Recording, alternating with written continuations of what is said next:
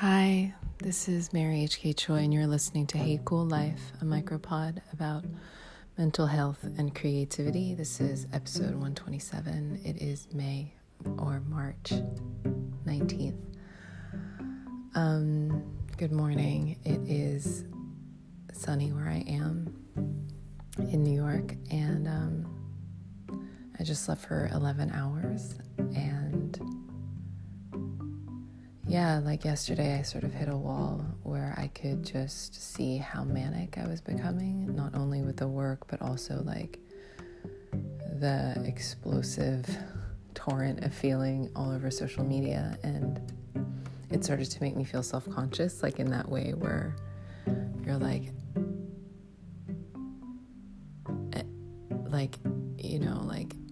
am I a bummer or am I a buzzkill? But more importantly, I think I have just enough awareness in the sort of darker aspects of my predilections when I'm in a crisis. And I really felt like such a little black hole, and I was dissatisfied with people not wanting to climb inside it with me. And I can just acknowledge that. I think yesterday was this sort of keening, desperate thing of feeling so triggered into childhood and different vulnerable states that I felt such abandonment that people weren't feeling exactly the same way I was feeling at the time. And also almost feeling this kind of bitterness and this betrayal at Asian people who weren't quote feeling the depths of what I was feeling at exactly the moment that I was feeling it. And today I'm so grateful to put down some of that bitterness and be able to sort of recognize the difference of what it felt like to carry that bitterness yesterday and how much of a relief I feel today.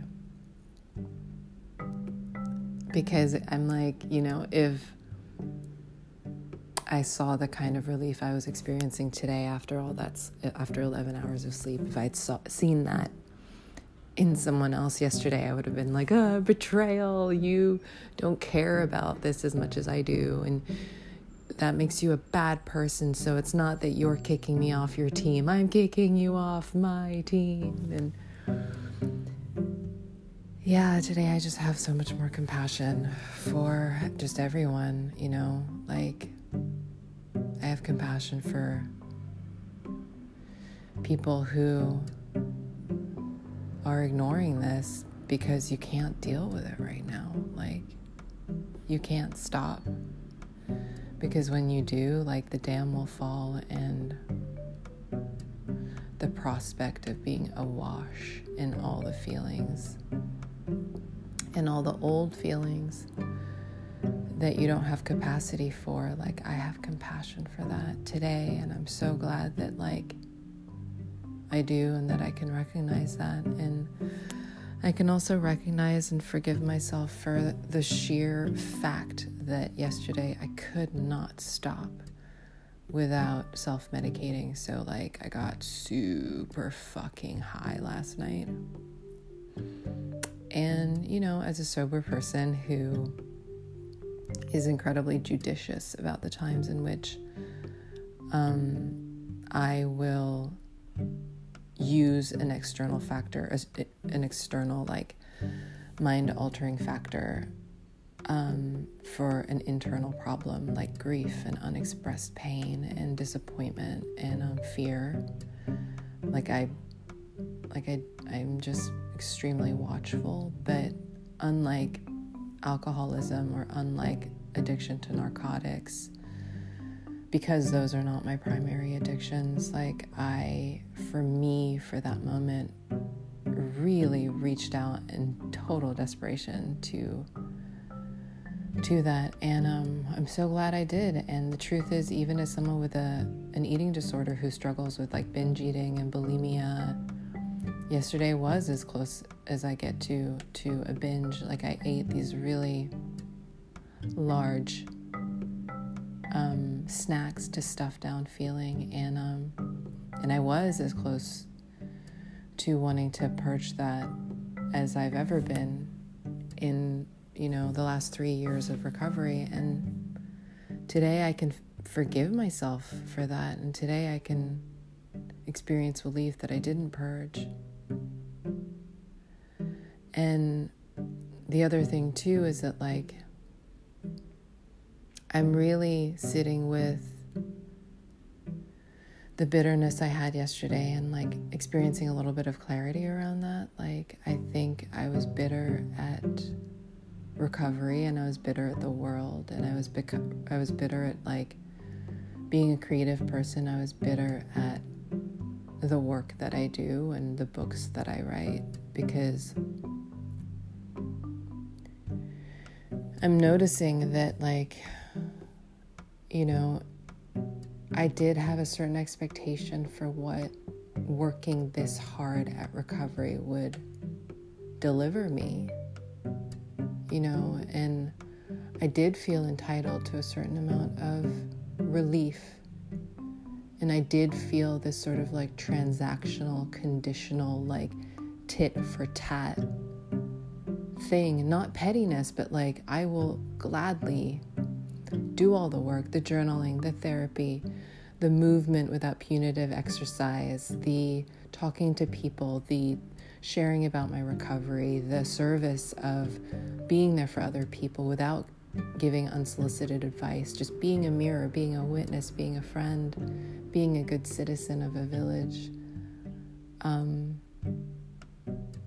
There is a part of me that is doing that in order to get something, to get relief, and to get happiness and freedom and serenity and all of these things. And sometimes when that transaction feels like it didn't happen and I feel so shortchanged, like yesterday was just an example of feeling really in self-pity around, like, my parents getting sick, because that wasn't part of the deal. And, like, feeling as though if I write difficult books, if I write books that are really important to me, not because of prescriptive messaging around, like, and then you should do this and you'll be fine, or, like, Aesop's fables where this is the moral, but just writing difficult stories, because I do think that there is something about my experience as an older person that I feel is, like, honoring young people to, like, just offer up some of this, like, difficult information. And I was like, yesterday I was just like, you should just write something funny and easy and, like, all this stuff. You're an idiot for not doing that. Stories like that are more popular because they're more, like, appealing to a wider base and all this stuff. And, even that, I'm just like, wow, like, the ways in which I create ambition around recovery as being, like, in exchange for a better creative process. Like, I've even talked about that on this pod in terms of, like, doing the work is valuable because then you have more freedom in order for, like, some sort of divine universe benevolence to sort of inspire you. And I do believe that that's true, but man, like, it's not linear enough for me to get bitter when it doesn't happen the way that I think it should, because that's not actually part of the deal. Like, the timeline isn't part of the deal. Like, the deliverables of, like, good ideas, or, like, the visiting of the muse is not on, like, a net 90 or anything. And I'm just sitting in the fact that, like, I was like being a good citizen or being a good daughter or being all these things, or suffering in the pandemic without being high or drunk or whatever. Like, that means, like, Yoke will be this type of book and it will be received in this type of way within the first week of it coming out into the world, and you will get these accolades. And, I have enough, like, And I have to kind of even look at something like humility and being like, are you really, really in the humility? Or are you in the humility because you think it's like moral and pious and better and will therefore get some kind of reward? And I have to interrogate some of that, like, almost Catholicism in my upbringing. And I say this to say that, like, yesterday was a day of being totally dumbfounded and at a loss as to the utility of all the emotions I was feeling. You know, I'm like, what the fuck is the point of grief? Like, what the fuck is the point of recovery if all I'm going to do is feel grief? Like, I remember being able to ignore these things, and I remember being able to work all day, or like, I remember being able to write like 3,000 words in a day, just clenched teeth, like white knuckle, just hunker down, like just high impact, like high velocity, high violence, and it felt better as an option. You know, like yesterday I was talking about how much I miss denial. And today I can just sort of say that, like, there's enough ease in the amount of sleep that I got where I can see that what is the utility of emotion is entirely the wrong question.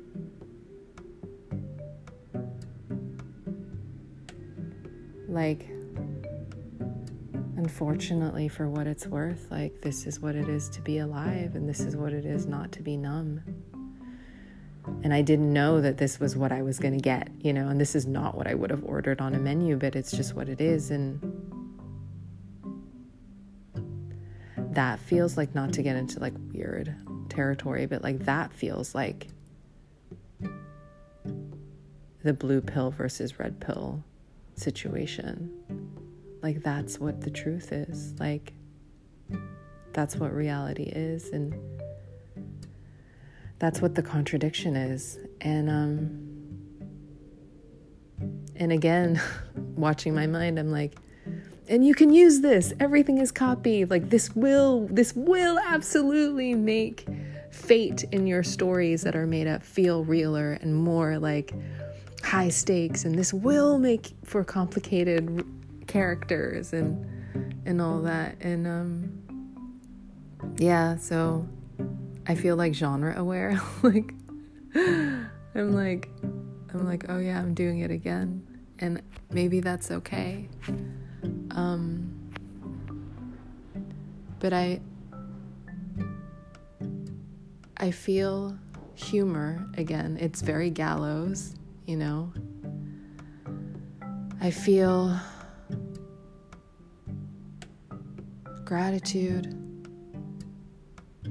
and I missed it because bitterness in the absence of gratitude was like